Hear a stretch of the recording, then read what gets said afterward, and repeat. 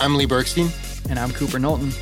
You're wearing a suit, I'm wearing a sweater, and this is Two Lawyers Walk Into a Bar. We are super excited to be here with Joel Cohn. Joel runs an online legal training platform, education platform called Talks on Law. Joel, thanks for being here. It's a real pleasure. And we gave Joel the option of what he wanted to drink here. Two Lawyers Walk Into a Bar. And he chose, what tequila did you choose? I mean, are we getting sponsored? Maybe. Depends. That's the idea. I may have said Casamigos or Clase Azul, but it seems like budget constraints were in effect. We went a little bit lower budget than that. But everyone at home can pretend that we're drinking Casamigos. But I want you to explain how you made your drink because it looks amazing, and the way that you made it looked amazing as well. You made it in a James Bond type capacity. So what did you do there? Right. So this is, I guess, a Paloma-esque drink. It's a little bit of fresh grapefruit. I, in a very elegant way, squeezed it like I was milking a cow, perhaps. Just some fresh fruit. Make up for the mild toxicity of drinking alcohol. Yeah. Is this your drink of choice when you walk into a bar?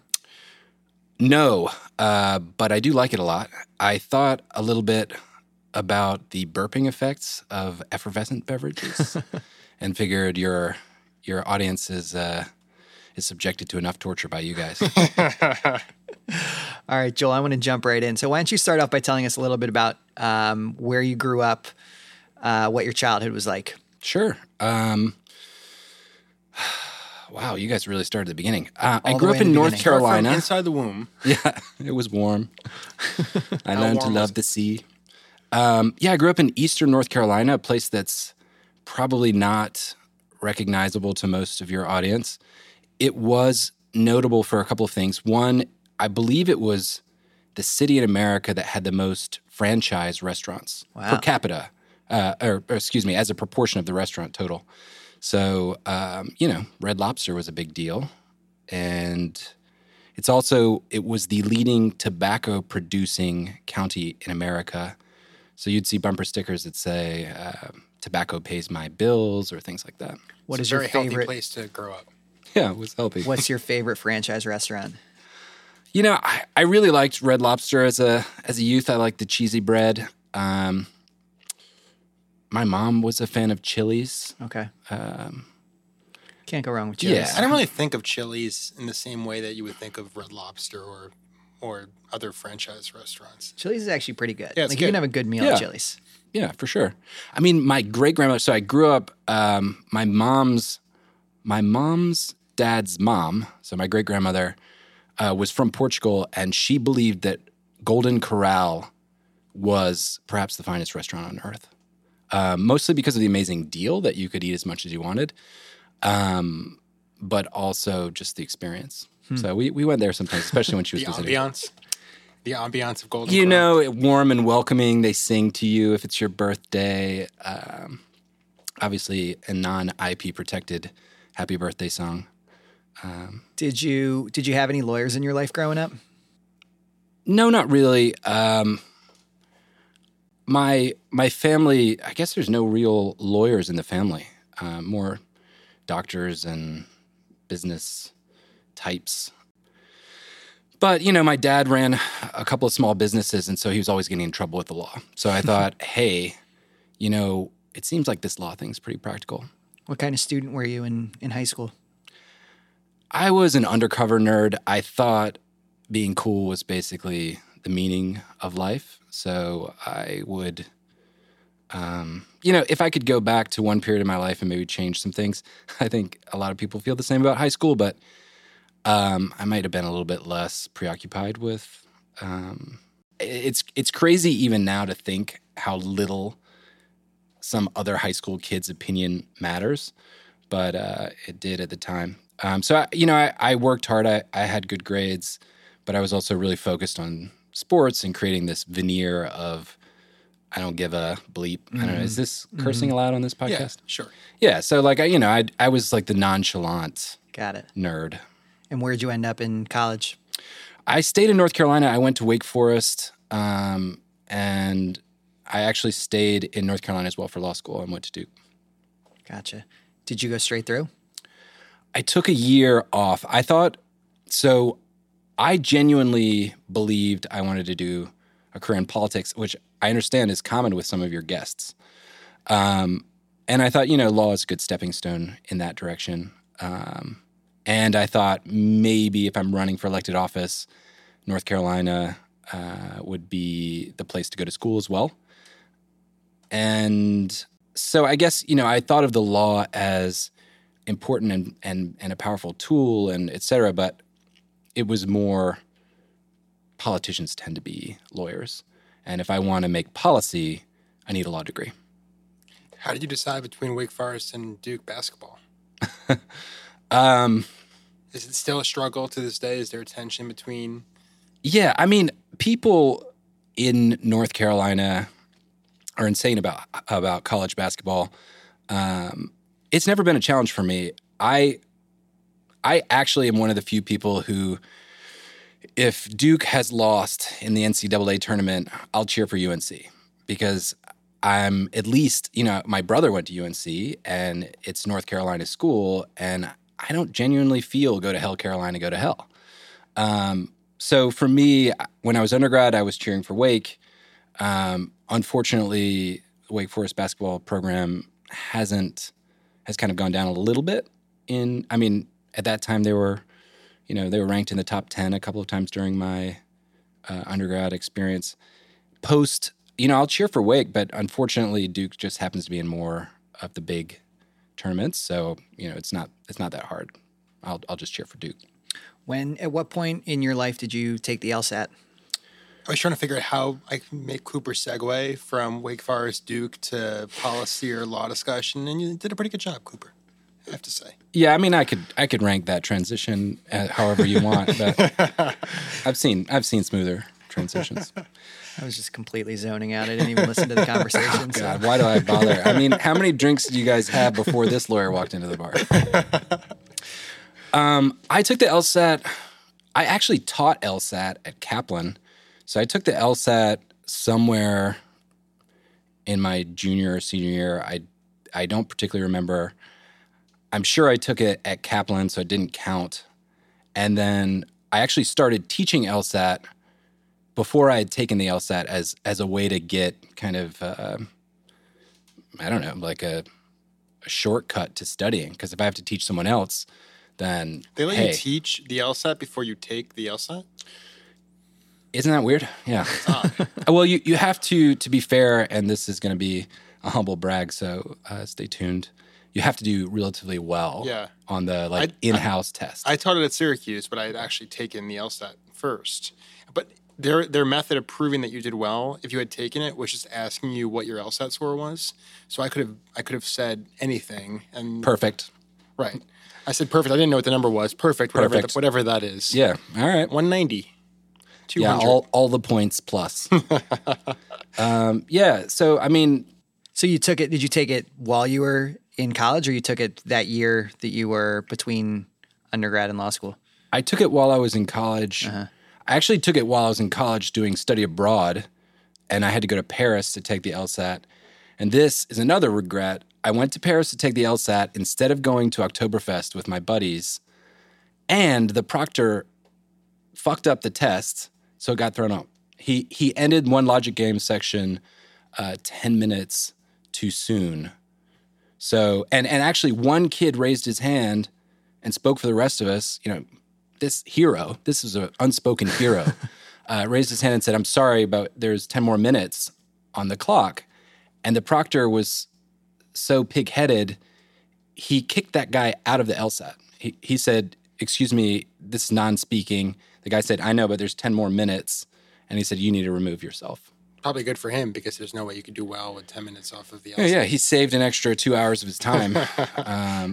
And the rest of us powered through. But at the end, I'd never even got my score. I canceled it. And LSAT was kind enough to let me take it again for free. Right. That was when you had to cancel it if you didn't want it to count against you, right? Now you can combine LSAT scores now. Yeah, no matter what. You could take them as many times as you want. Yeah, there was some mystery. Maybe some schools were cool with you taking it more than once, but there was evidently some schools who looked more favorably upon the single one and done winner. So, there was a lot of strategery involved. Yeah, makes sense. For law students who are just like crippled with self-doubt to begin with, the option of canceling your score is such a weird thing to offer them. It's almost like the ultimate deal or no deal But everyone type says of no situation, deal. right? Because I could see plenty of scenarios where someone killed the exam, but they're just so neurotic that they cancel the score afterwards. Well, that was probably my perfect LSAT, but I'll never know. 190. 190.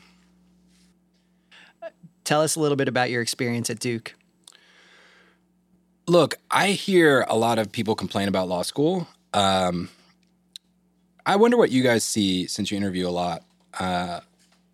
I loved law school. I thought Duke does an exceptional job of kind of balancing the competitive, rigorous academic vibe without making it internally competitive. So, if someone asked me for notes, or more likely if I asked someone else for notes, it would be jaw-droppingly surprising if someone said, no, you should have gone to class. It was very collegial, very fun. And I think, probably with some, I was looking at, Columbia. I looked at some other big city schools. And you always, I believe as humans, we're really well trained to make ourselves think our decisions were the right ones. But, with that caveat, I liked the way there was a real campus vibe. There's, a growing restaurant scene in Durham, North Carolina, but, let's be real. It's not New York City. And a lot of the social life of the law students is with your classmates. And as a result, I have a lot of really great friends from law school. I went to Michigan and had a very, very similar experience. People makes were sense. really nice, and everyone who I was friends with there were other law students, which sort of allows you to form really tight connections with your classmates, which I think you get in other places. But I definitely think when you have a campus, you really get that. And I think Michigan, without naming any names in a negative way, I think Michigan has also has a good rep as a happy law school campus. Yes, for sure. Were you, when you were in law school, were you still, was the politics thing still in the back of your mind, or did that, during those 3 years, did that start to change? Yeah, I had done some politics related work prior and in the interim between undergrad and law school. I still kept the door open. I actually did something weird that was often brought up in my interviews, but I did a joint degree. I did an LLM in international and comparative law, which I can tell you is a fantastic waste of money. Fantastic in the good sense. Did it require an extra year? It didn't, but it had some like summer Right. components. It's fantastic as in like I genuinely enjoyed it, and I think I did get some opportunities to learn a lot more. The only waste of money aspect of it is the market doesn't care. Right. So, if you're interviewing for, at least in the mainstream law world, if you're interviewing for a job at Sullivan and Cromwell, they're going to say, well, why do you have an LLM? Right. Are you a non-citizen? Are you a foreign lawyer? But, that said, I thought, why don't I continue where I had been going prior, deepen my understanding in certain policy, international affairs areas of the law, and I did some really fun internships and overseas stuff, even in law school. And I'll just keep that open in case I want to go that direction. Did you tell us a little bit about the internships that you had? Yeah, I did a little bit in the private sector. I worked at Jones Day's Shanghai office. I also went down to Argentina and studied at a law school there. And, well, maybe you don't know, but Argentina has like a really great nightlife, and I found myself focusing a little bit too much on the fun. And then at some point, a friend of mine who happened to be in the Ministry of the economy for Argentina, he had been offered a job on this council doing kind of law and economics related to water rights of an important river that goes in South America that goes through Brazil, Uruguay, Paraguay, and Argentina. And I ended up taking that job that he had been offered and politely declined. And that was really fun and interesting, and working on water issues, which unfortunately aren't going away, and then working with trying to create proposals for the World Bank to try and get them some more money. So the LLM opened up those opportunities, but not necessarily exactly when you came back to New York to look for a job. I think when I came back and looked for a job, people were. I mean, there's got to be a way to spin it, right? There's a way to spin it. There's a way to spin it, but it's that like tiny bit of X factor that everyone looks for on a resume to make sure you're not just a paper machine that happens to have good grades and a good school. I didn't think that it helped me particularly. It certainly didn't hurt me. If anything, it just led to that why question, and then it was immediately dropped. And then the interviewer would take the direction into somewhere where they thought was more important. How did you even become aware of it? How did you decide to do it? I mean, I think a lot of lawyers are good at following the school path. So, you go to this school, you try and get this result so that you can go to the next school. And maybe it's my mom, who is just an amazing believer in enrichment. If you could get one degree, why not if you can get 2 degrees, why get one? Yeah. So, I thought maybe I would do a JD MBA. I thought maybe I'd do a JD public policy. And I ended up, this one worked out, and Duke sweetened the pot a little bit, and I went that way, and no regrets. It was an amazing program. How did you decide, or how did you ultimately end up in New York after law school? Yeah, that's a good question.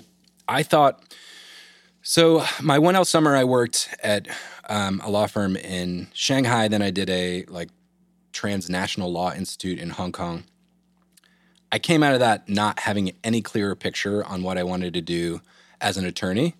So I literally went to one of the most informed 2Ls, who was 1 year above me, and just said, "Can I have your list of law firms that you applied to?"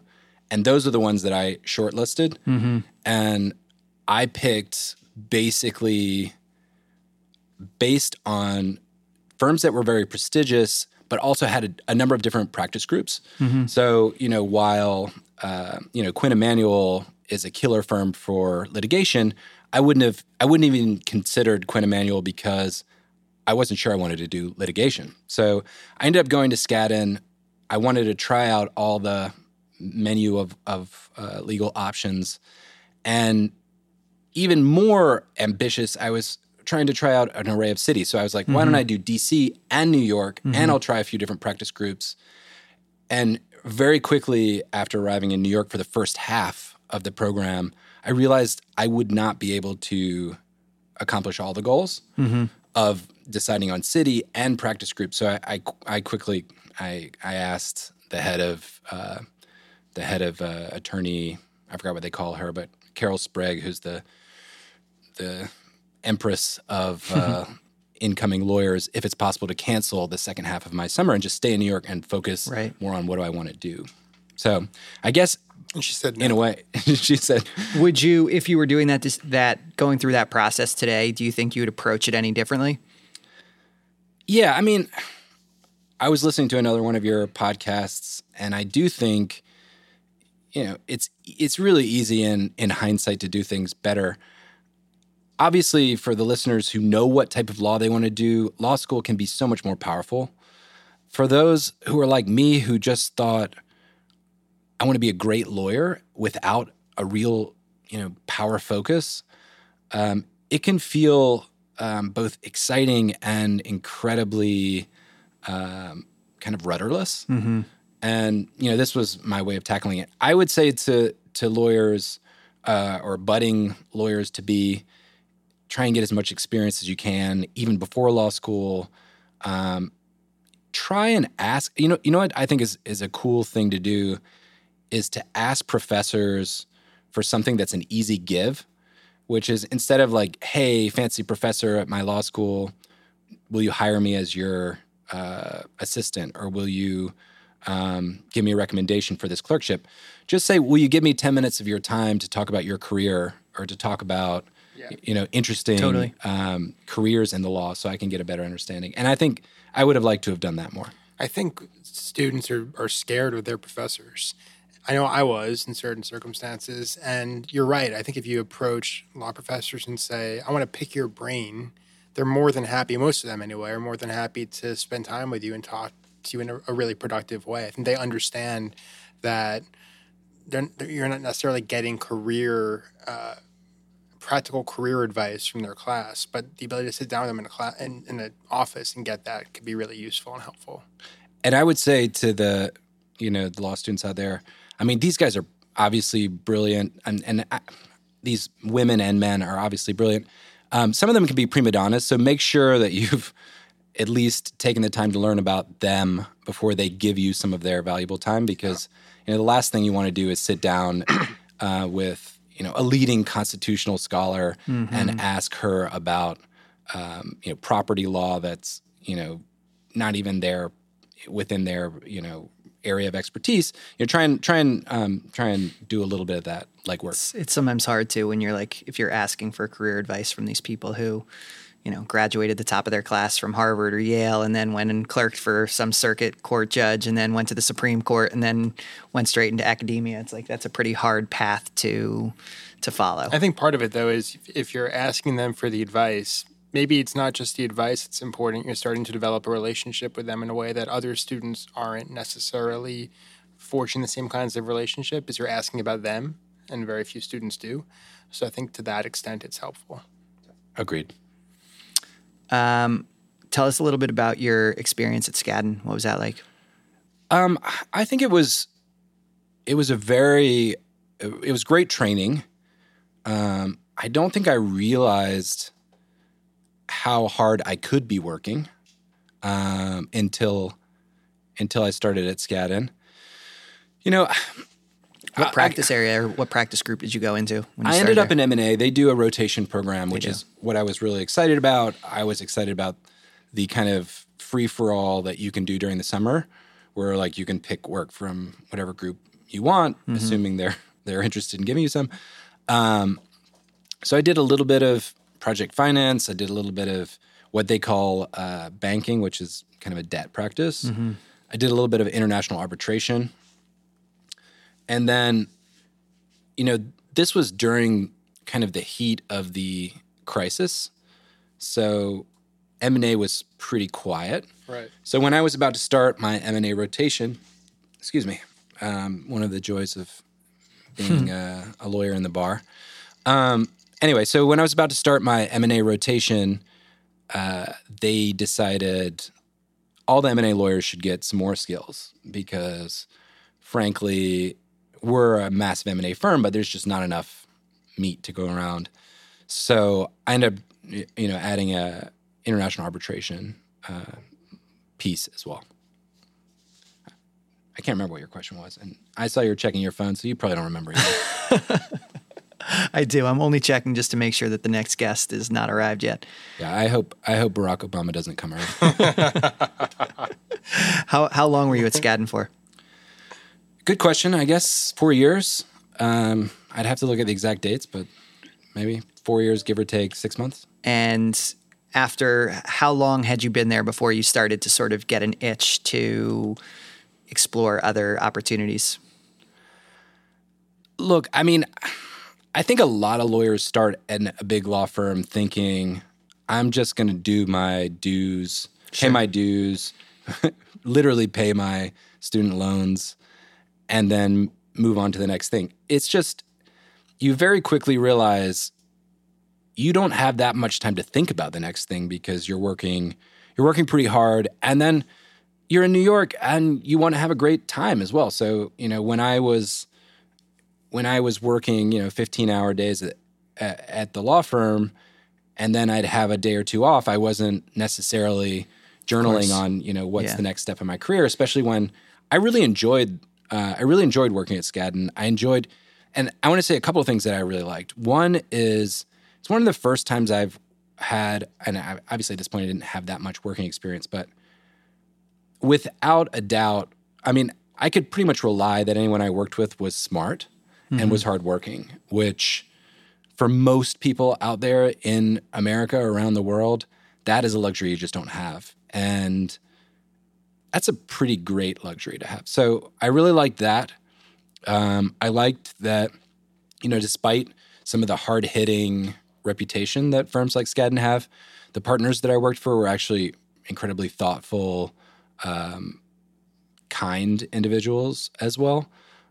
I would double down on my statement from before about going and talking to law professors as being even more important once you're in the career path. Mm-hmm. Go and talk to the partners that you're working with and ask them about anything, literally anything that you think they care about, or anything that you actually have a genuine passion in, because it's really important to create that relationship. And in these big firms, you can really get lost. So I got lucky having some really great partners to work for and great colleagues to work with. It came to a point at some juncture that I realized I probably wasn't going to be a great M&A lawyer, at least at that level. It just didn't play to my skill set, and I didn't have it in me to burn that extra midnight oil. Mm-hmm. I give you a quick kind of coming to Jesus moment if you want. Yeah, sure. It's almost Christmas, so let's do it. Yeah. How many Jews in the room? Cooper's, I think, the only one. William Cooper Knowlton, the only Jew in the room. Wow. Well, I am too. So Joel Cohen, and no one's surprised. Except for everyone in Eastern North Carolina who didn't even know what Jewish was. Right. Okay, so I remember, I guess a couple of things. One, I was working on an agreement that had some type of sophisticated mechanism, and the partner had given it to me, which I was, feeling good about. So I did go a little bit extra on this one, did some research, found a bunch of, found some precedent within the firm's database, and then I tweaked it. And then I came back to him and I was like, look, this is what the client wants. This is what the other side wants. I showed him my structure and he said, this looks good. Where'd you get it? And after kind of retracing the steps, he ended up scrapping it, not because he didn't think it was a good idea, but because they had done so much work with this client. They wanted to use a structure that the client was already familiar with, which, you guys are practicing lawyers. It makes sense. You don't have to start from scratch. You don't have to explain something new. You don't have to make them rethink prior arrangements, whatever it was. He was like, look, this does take care of the issue. It works. But why don't we use something that we've done with them before that also works? And that was kind of like, what do you call it? Deflating my sails. Mm-hmm. That I thought I'd come up with a better mousetrap. And the partner was just saying, law isn't necessarily about a better mousetrap. It's about, making sure that this is, battle tested. And client service. So that, that was one thing. I just didn't feel like I was getting the ability to be creative. And sometimes I really, I actually wanted to be an actor at one point. Like there's no less intellectual and more creative. I don't want to besmirch actors, but I wasn't getting that intellectual itch scratched. That creative itch scratched, plenty of intellectual. And then the other thing was, I sat down for a meeting with this one partner, and he had told me to read this 80-page indenture, which I don't know if our audience is familiar with, but you can just suffice it to say that it is put you to sleep material. And I went in after spending, 5 or 6 hours reading the thing, or 12, I can't remember how long.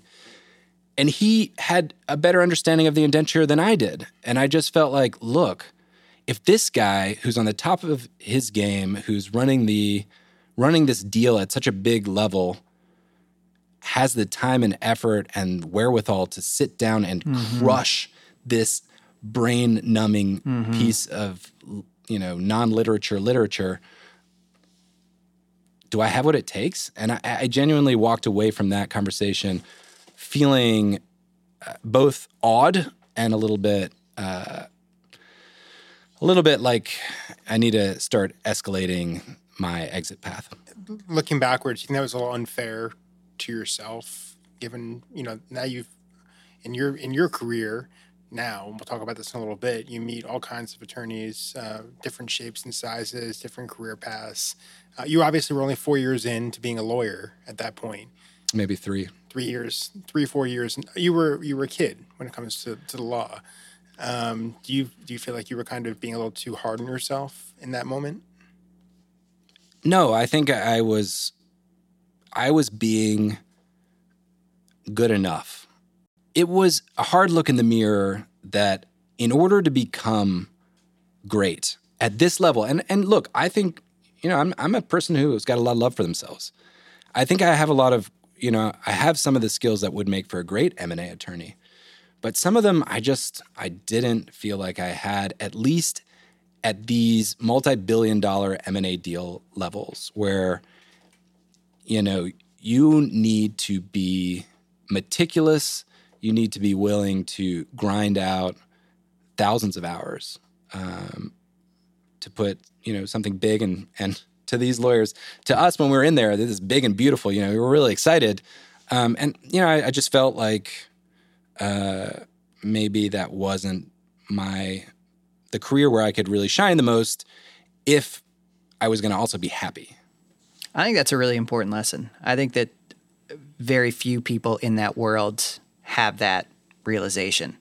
I think a lot of people just go through the motions, and I think to have the maturity 2, 3, 4 years into your career to realize like, oh, this is not, this isn't what interests and inspires me. And, knowing that you could do it and you could do more and you could sort of muddle through is one thing. But I think it is important for most people to realize, like, if I do want to really thrive in my career, like, you have to be excited about reading that 60-page super boring document. 80 page. And if you're just not, like, it might have been 180. I blocked out it might all have the been things. 250,000. A million pages. No. And I remember also sitting down at one of these lunches where, you sit, it's a lunch and learn, and to my left is this other associate who's also in my class level, and across the table are these two sort of internally famous, and then if you're in the M&A world, relatively famous M&A partners,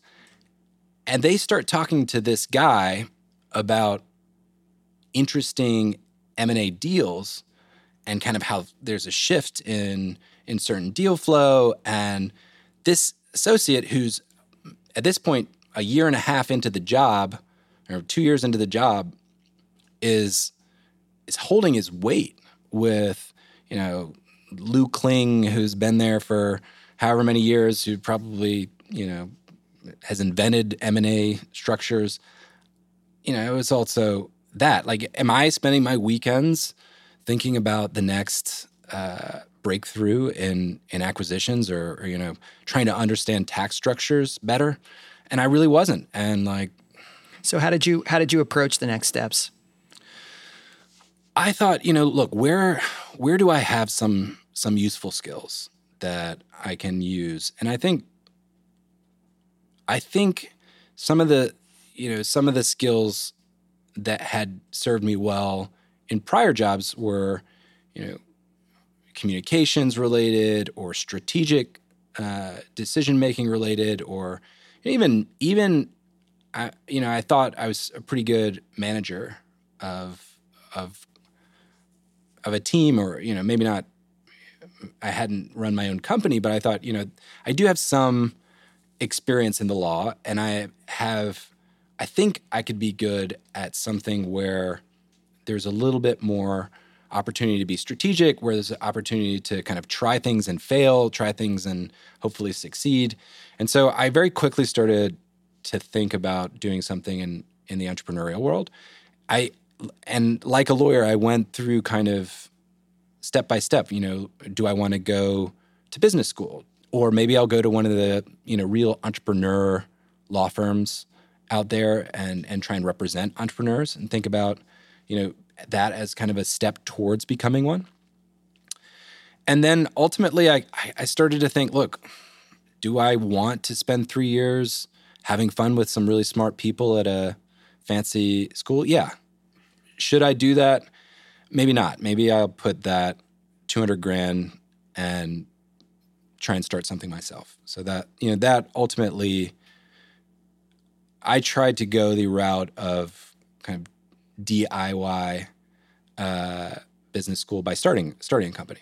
Were you doing that while you were still at the firm, or is this after you had already left? You were starting to put this together?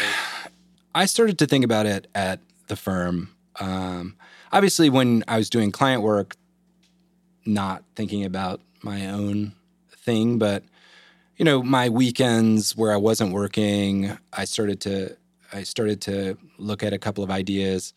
I actually found someone, and I was starting a company in a totally different space, still while at Skadden, and I thought, if I have to, I'll hire a manager to run the company. I'll be, on the board or some type of executive, but chilled role. And I found an amazing technical partner, and we actually started moving forward in this kind of tech company idea. Then that guy got an offer from Sony to do something completely risk-free and extremely high paid, and so he dropped me. Like a bad habit. Yeah, like a bad habit. And the problem with a company that you're not, where you don't have the technical skills, is you're replaceable, but you can't really do that much if your technical co-founder leaves. So I spent a couple of months trying to find a new technical co-founder. I wasn't able to, and then I ended up coming up with the idea for Talks on Law. And there, at least I knew, look, if I'm in, and by the way, Talks on Law, we explain the law through video. It's nothing, we're not inventing AI, we're not, blockchain tech. It's stuff that I can do, and I can hire the technical expertise in a way that I'm not completely beholden on one person. So, I guess that was all still at Skadden, and then I ended up feeling comfortable enough to make the transition full time to Talks on Law. And even then, it was a little nerve-wracking for someone who had always had either a full-time salaried job or a full-time educational path. How did you come up with the idea?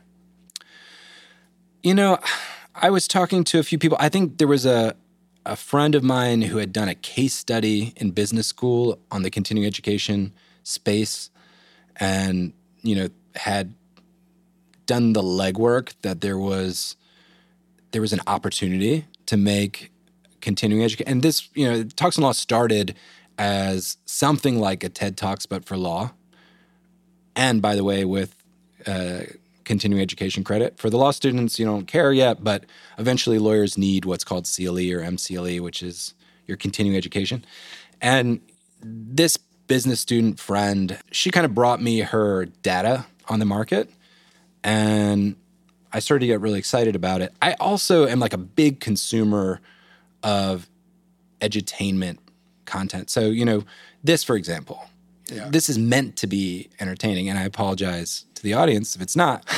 But it's meant to be entertaining as well as educational. And at that time, there really wasn't that much in the legal space that kind of fit that bill. And I thought, why don't we get out there and start doing that? How many years have you been running Talks on Law now?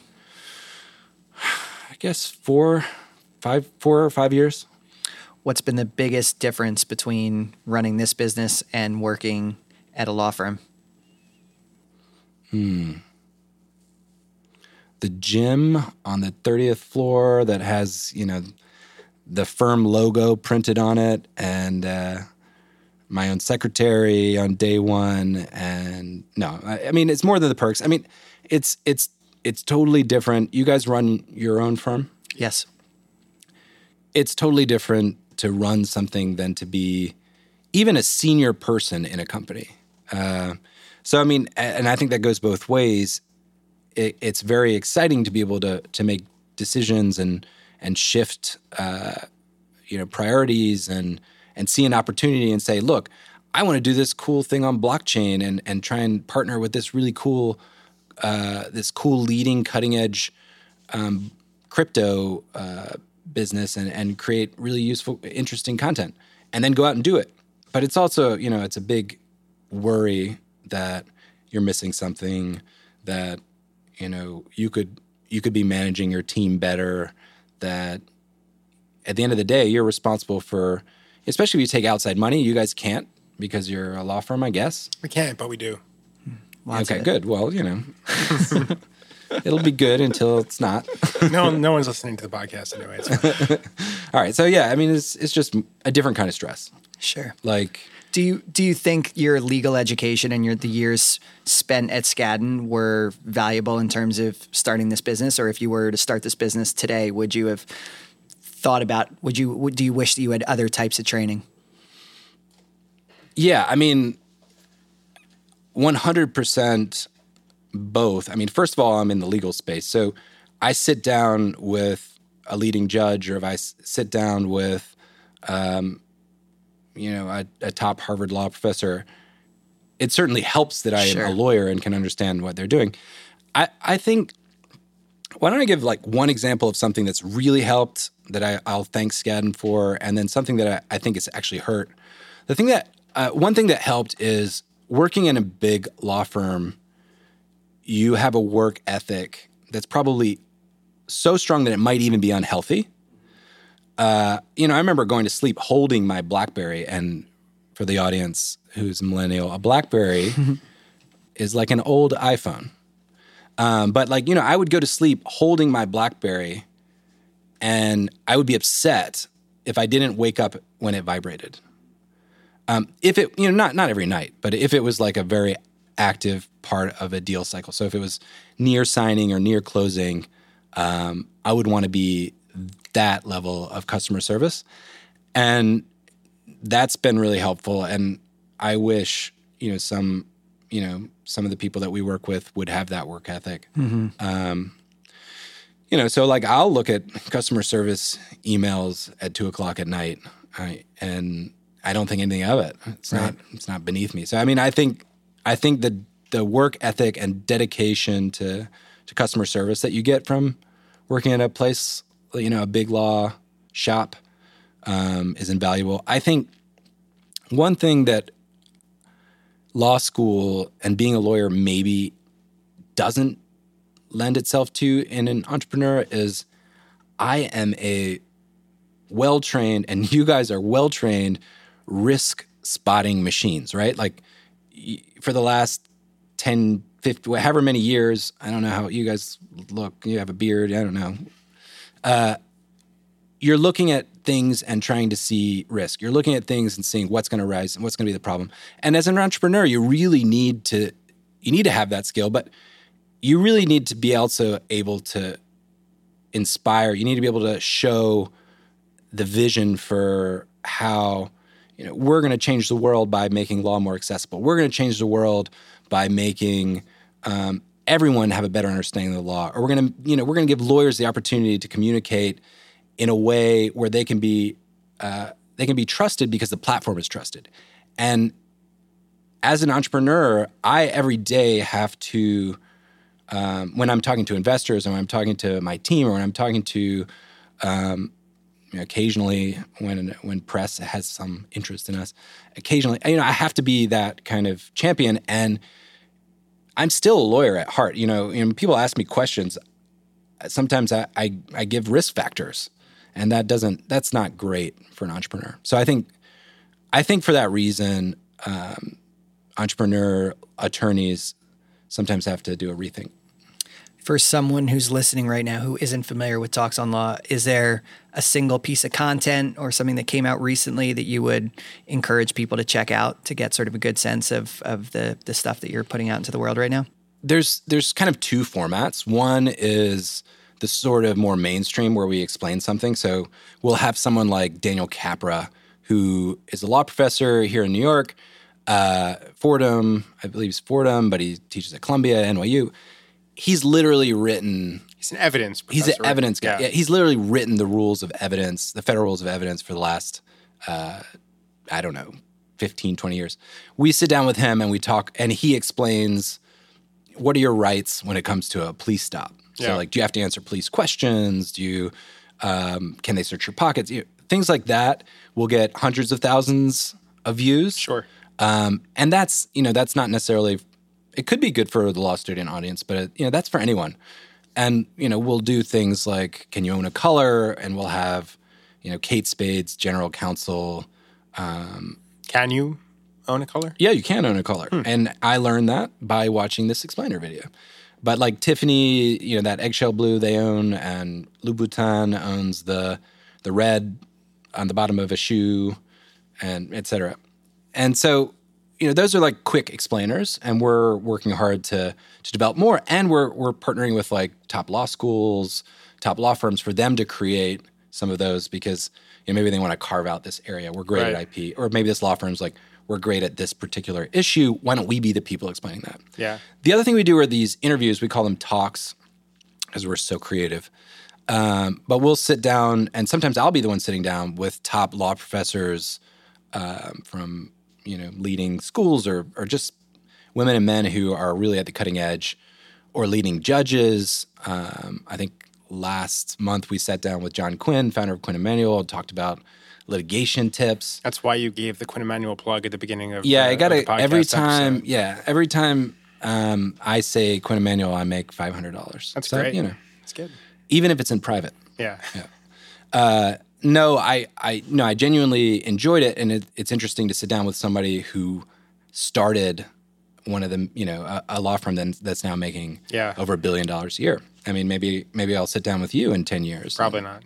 Yeah, it's a lot of work. It's a headache. No, we'll be that level of law firm, but we won't sit down when I'm at that point. Yeah, why bother? Yeah, there's no reason to. You'll be up in a tower, bottling your own urine. Maybe I'll have a gym with my logo on it. Oh, that's nice. Yeah. That's nice. I was thinking more like The Aviator. You're thinking more like I'm thinking more just real life success. Yeah, correct. Okay, good. Well, I didn't work big law, so I didn't have that perk. Yeah, I mean, I worked for the government. I went to Bally's during lunch. That was my. That is an amazing experience. I mean, you're a prosecutor. You were out there in the trenches. So we did some great content with notable prosecutors.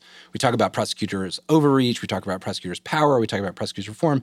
And these are 30-minute interviews that a law student can enjoy and watch and listen. And by the way, they're free. So go to www.talksonlaw.com. It's interesting because when you first started your career, you wanted to cycle through all these areas of law, and now in this career, now I do it every day. Right. Yeah. So if you can't get the job you want, make one. Make it up for yourself. I guess the last question is, now having had exposure to all these areas that you didn't necessarily have when you were practicing, let's say you're going back to the beginning of your legal career, is there one area now that you're more interested in, that you would have more of a desire to be involved in? Great question.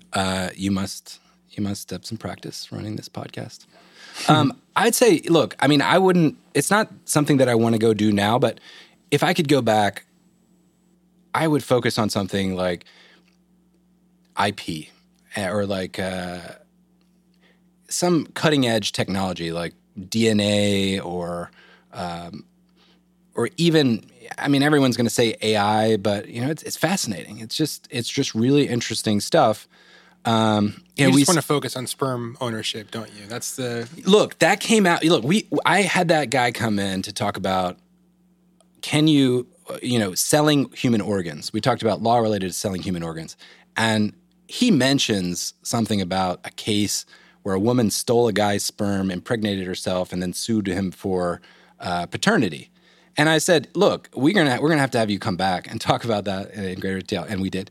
But I might not pursue that. But look, we just talked with a professor about gerrymandering. I think those issues, pick something that you're actually passionate about, and become an expert. Even if it's water. I was telling you about my water experience. Like if I could give advice to law students, before the robots and AIs take all our jobs, just pick something that you're passionate about, and if you can make a career out of that, then you'll be pretty lucky. Squeeze that grapefruit with gusto. Squeeze it with gusto, and if not, just do right by your clients, and you'll still be pretty happy. Yeah. Awesome. All right, Joel. Well, thanks so much for your time. Really appreciate you coming out tonight. It's great. Thanks. Thank you, guys.